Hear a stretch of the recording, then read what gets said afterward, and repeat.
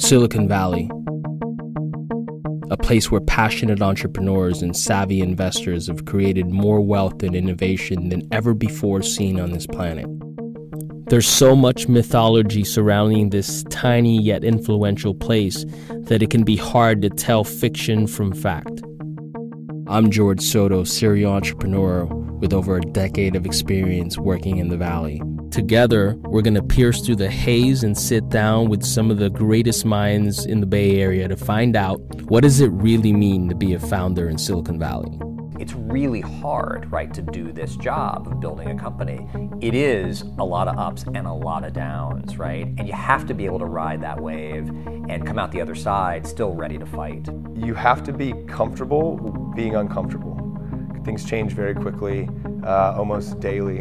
And the reality is that if you're a true entrepreneur, like, your hair is on fire every day, every hour of the day, every minute of the hour. I mean, it is all on all the time. It's almost something insane about a founder that you just want to make it to the top.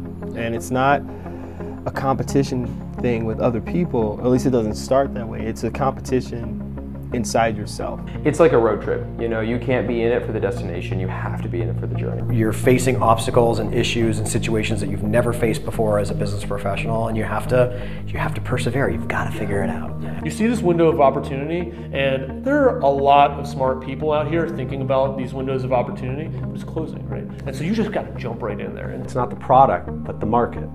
Market timing and market acceptance is everything. A lot of people are afraid of sharing their ideas because they're going to be stolen, but the truth is, no one steals ideas. Ideas they are not, there is no value to ideas. When you're a small company and you have very little to lose, you're willing to take big risks. And big risks can sometimes lead to big rewards. Typically, they lead to failure. But those few rewards are massive. You thought, I was just going to be a founder. I'm going to bring this company to market. And then there's this secondary thing of, oh shit, and I need to be a great leader. I need to get these investors to believe in me. I need to get these employees to believe in me. And then I have to, keep the ship sailing and keep everything in some level of balance while you're freaking out inside. And I think there's nothing really that can prepare you for that. I'm George Soto, and this is Startups Unedited.